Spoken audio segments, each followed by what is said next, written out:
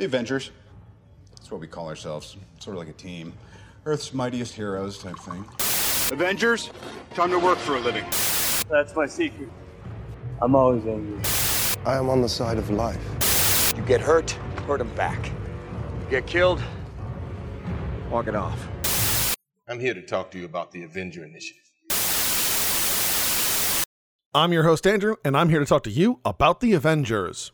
Welcome to episode 78 of Some Assembly Required, your weekly adventure into the annals of Earth's mightiest heroes, the Avengers. This week, we are taking a look at Avengers number 73, The Sting of the Serpent. This week's issue is written by Roy Thomas, pencils by Frank Giacoia and Herb Trimpe, inks by Sam Granger, letters by Art Simic, and it comes to us in February of 1970.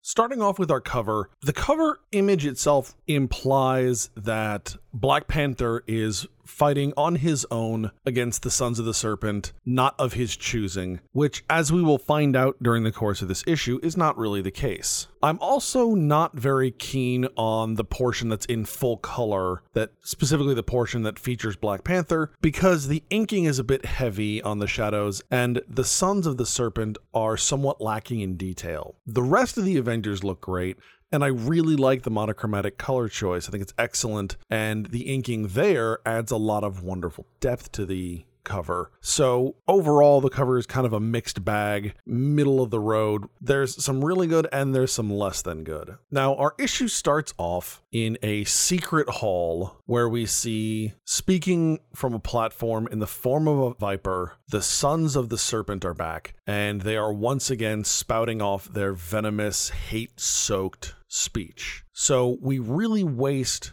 no time in introducing the villains for this issue. The Sons of the Serpent are back, and they are once again playing at those same themes of xenophobia and racism that they embraced so much back in issues 32 and 33. One little thing that we do add to the mythos of the Sons of the Serpent is we get an explanation of where they derive their name, but it seems like a very odd perversion of the story of Adam and Eve, because they talk about the serpent driving out Adam and Eve from paradise, and while from a certain perspective that is true, that's not really the standard accepted perspective, right? The serpent wasn't the driving force. It was the choice made by Adam and Eve that was enabled by the serpent. Again, it just goes to show how this organization takes and twists and perverts things to fit their narrative of the situation.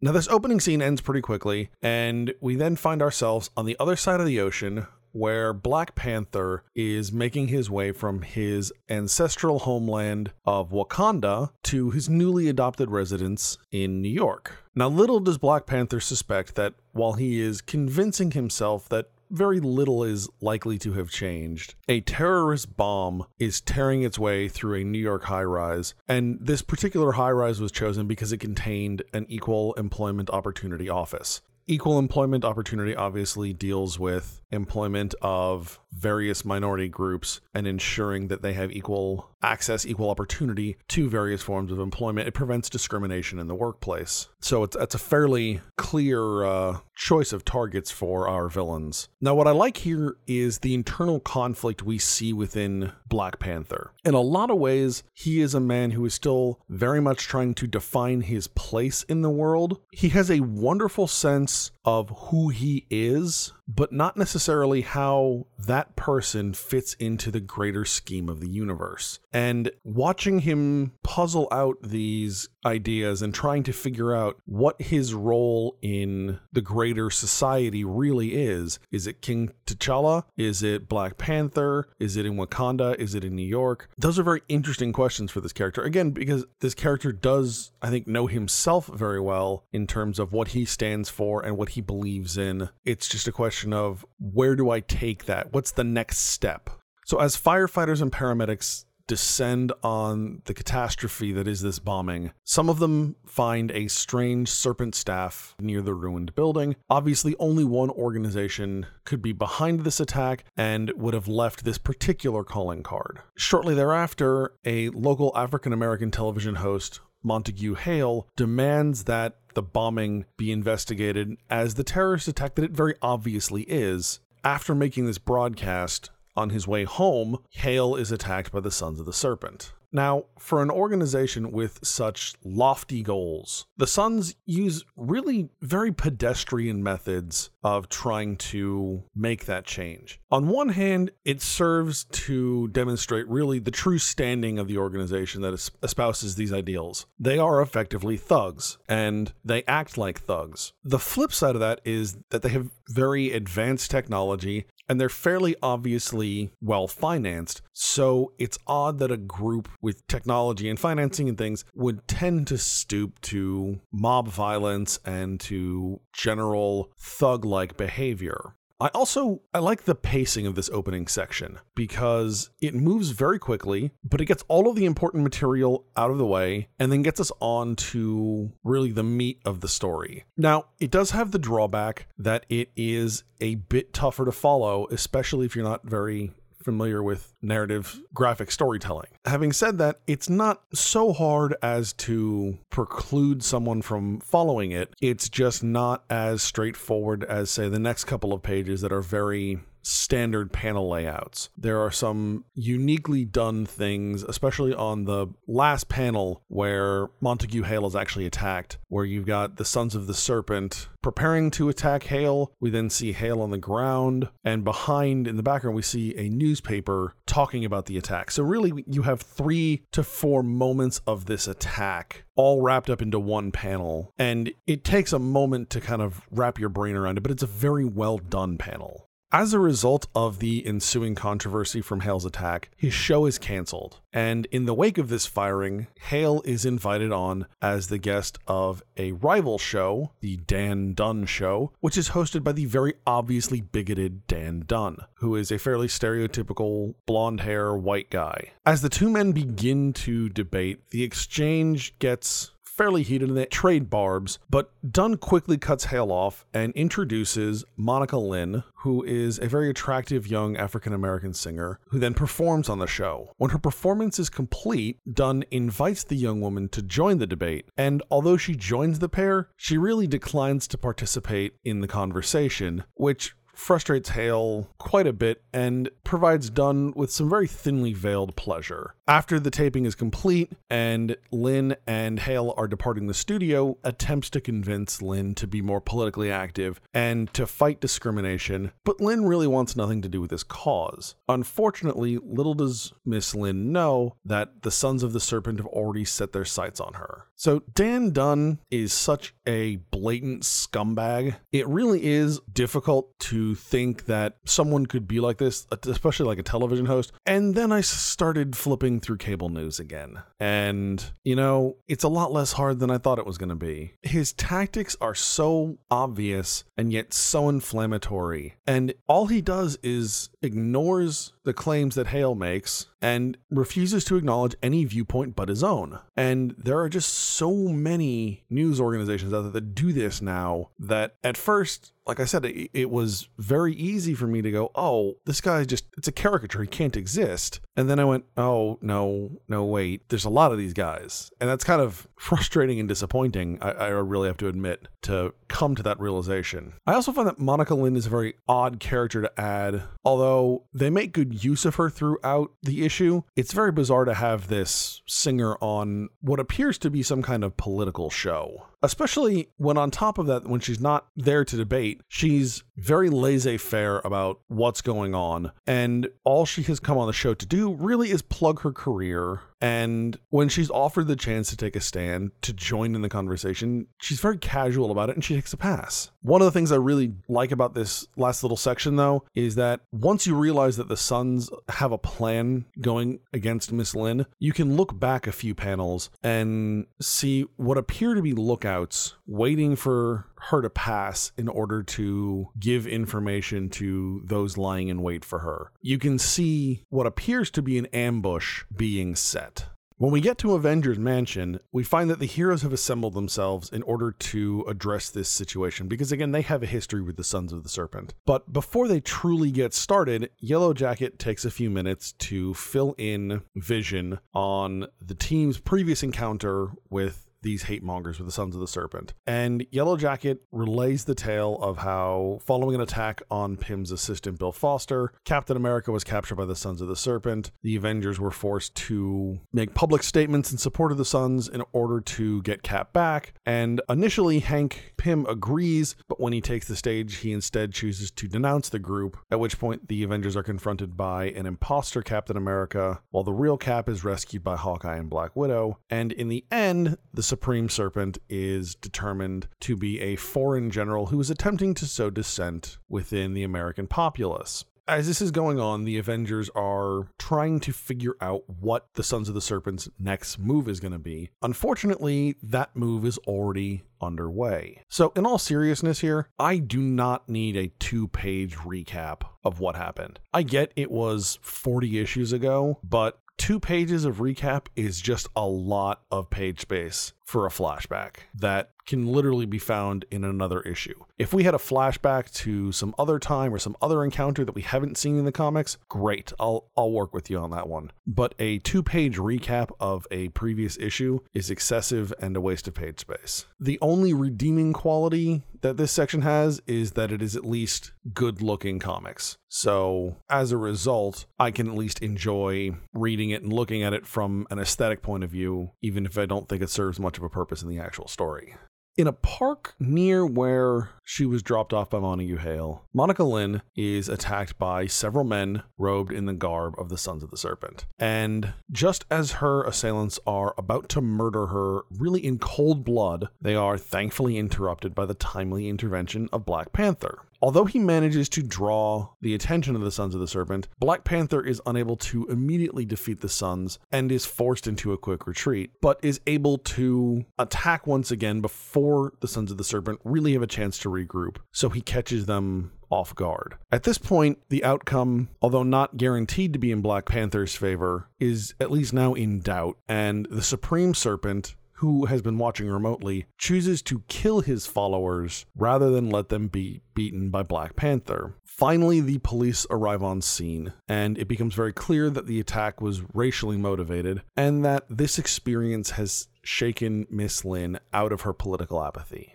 So to start, this is a very interesting decision for the Sons of the Serpent to make. When the Sons attacked Montague Hale, they made it clear that they only wanted to hurt him, really to make an example of him and to teach others. Now they are openly willing to kill Miss Lynn, who is at least a minor public figure as well as Montague Hale. And I'm very curious about what is driving this change. In general, I would say that when comparing these various crimes, assaults and beatings don't tend to spur the same degree of public outcry unless they reach a particular level of heinous. Murders, on the other hand, are far more likely to bring about public ire. So for an organization that is trying to bring people to their method of thought, their ideology, murder seems to be a very counterproductive choice. Now, there is a certain degree to which instilling fear will drive a population to take certain actions, and that murder does tend to drive that fear, especially if it's a very showy or very public kind of murder. But at the same time, an action like that is almost equally likely, if not more, to spark public outcry and to drive the citizenry away from that ideology and look towards its downfall. So I'm curious what has caused the Sons of the Serpent to try and play this particular gamble. When Black Panther is fighting these Sons of the Serpent, he's making great use of motion, and he's an excellent judge of the situation. By constantly keeping his opponents off balance, he's able to get the upper hand, at least, against 3 men who would otherwise have taken him down. 3-on-1, those aren't terrible odds, but they're not great odds. So the fact that Black Panther is able to dissect the situation and take action to give himself the best opportunity really says a lot about how tactically minded he is and how intelligent he is. Once Black Panther has that upper hand, though, I think the Supreme Serpent might be acting a little rashly by killing his minions so callously, but it also shows how deeply held his beliefs are and that he would be willing to kill his own men before letting them be beaten by someone he feels is inferior. Again, this goes back to the motivation and the driving force behind things. Are they following the Supreme Serpent because they're afraid of him, or are they doing it because they're devoted to him? And if they're already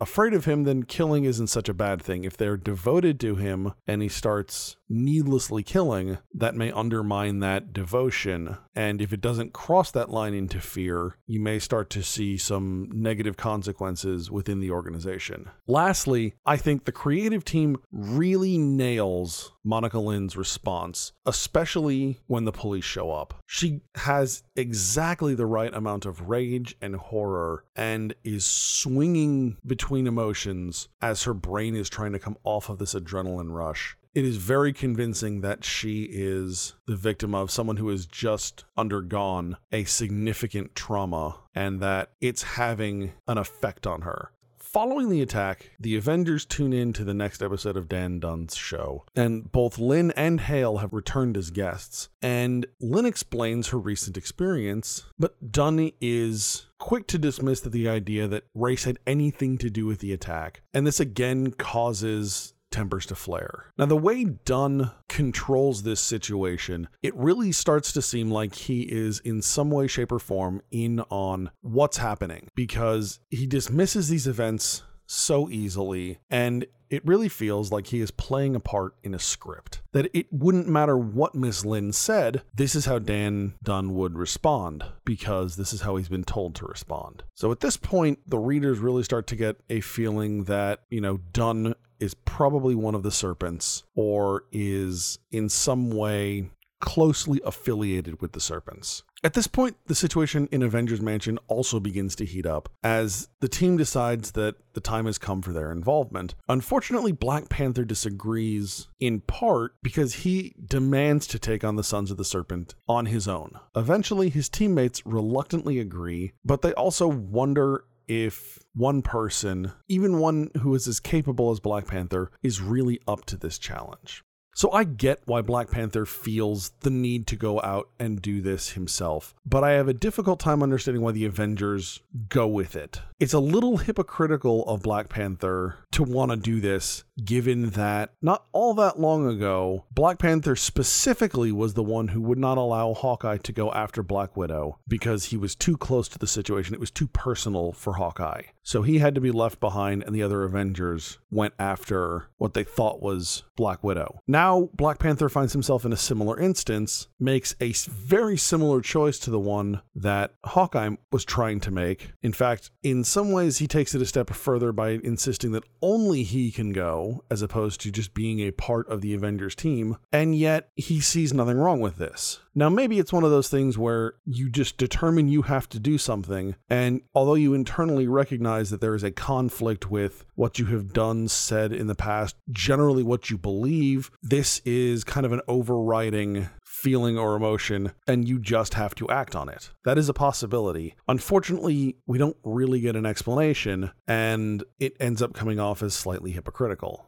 So after making contact with Monica Lynn to explain his mission, Black Panther begins to hunt the Sons of the Serpent. And after Black Panther finds several members of the Sons of the Serpent out on a mission, he discreetly incapacitates one of their men and quietly takes his place. Now, Black Panther here is totally creeping on Monica Lynn, which is probably not the best idea, given that what she's just been through and that PTSD is a real thing. I honestly wouldn't be entirely surprised if she had gone off on Black Panther or broken down, something to that effect based on the way he approaches her, which is very surprising to her. Now here, I really love, and I mean love, the panels of Black Panther stalking through Manhattan. It is such great imagery, leaving everything in silence. Silence is so often underestimated or forgotten in comics, and this page uses it to just wonderful effect. especially because the reality of this scene is that it would have played out in near silence. So it really helps to put the reader in the middle of what is going on. I don't need to hear Black Panther's inner monologue. I can see what's going on, and through his actions, his thoughts are very clear. While I am sure there is plenty of other inner monologue going on, it's not essential to the storytelling, and it doesn't need to be conveyed to the reader. So finally, as the men return from the mission, they are confronted by a sentry who demands that they recite the Serpent's Oath. While his comrades are very well versed in this passcode, Black Panther is unable to finish his portion of the oath when it comes to his turn, and he's quickly revealed and captured by the Sons of the Serpent. And the issue concludes with the voice of the Supreme Serpent booming out over the intercom, making it very clear that the whole situation was a setup in order to obtain the last crucial piece that will make their plan successful, which is Black Panther himself. I have to admit that in the end, although it's a really cool to watch Black Panther infiltrate the Sons of the Serpent, it's probably not his best plan. The idea of trying to infiltrate a racist organization as one of the minorities that they are against is pretty obviously likely to fail. Now, I do like the fact that it actually turns out to be part of the Sons' plan, but I would struggle to find someone who didn't see at least part of this turn of events coming. The idea that Black Panther was going to get caught. Even in the Sons of the Serpent costume, he's not all that convincing because he still has his costume on under their uniform. So it just doesn't quite work out, and it's pretty obvious that he's going to get caught. So overall, this was a really great setup for the next issue. The issue does a wonderful job of laying out the current situation and beginning to build up the Sons as being truly insidious and cancerous, looking to find root at the heart of American society. And this book really sells that to the reader. What strikes me the most from this issue, though, is that as amazingly poignant as the last appearance of the Sons of the Serpent was, and it was extremely poignant given the world events in Charlottesville, Virginia, just as I was covering those issues. Monica Lynn's political apathy in this issue is so spot on. So often we see people who just don't care about a problem because they aren't affected by it. And watching Miss Lynn's change due to those things that happened to her, and in this case, Miss Lynn's change is due to things that happen, again, to her. So very much in a way, she never really stops being focused on herself. It's just that this new belief overlaps with a more altruistic worldview. Because she was attacked, she now cares about preventing attacks. And it's so often the case that when something doesn't affect a person, they almost can't be bothered with it. That really is a profound political statement. It was a profound political statement in 1970, and it's still a profound political statement today. The problems have changed in some regards and are unfortunately the same in other regards, but the fundamental principle that people don't care about what doesn't affect them is still one of the biggest problems and one of the most fundamental causes of all these other problems. You know, racism and hate and things like that, violence against minorities, discrimination, those kinds of societal evils would not be a concern if people would just care about things that didn't necessarily affect them, but affected the person next to them, affected their fellow man. So much more could be done in the world. So much good could occur. So much could be better if we would just take that little step and care about something other than us. Remember, you can find us at AvengersAssembly.com. You can follow us on Facebook, Instagram, and Twitter. And you can find this podcast on iTunes, SoundCloud, and YouTube. Next week, we are going to be taking a look at Avengers number 74, Pursue the Panther. All right, hey. All right, good job, guys. Let's just not come in tomorrow. Let's just take a day. You ever tried shawarma? There's a shawarma joint about 2 blocks from here. I don't know what it is, but I want to try it.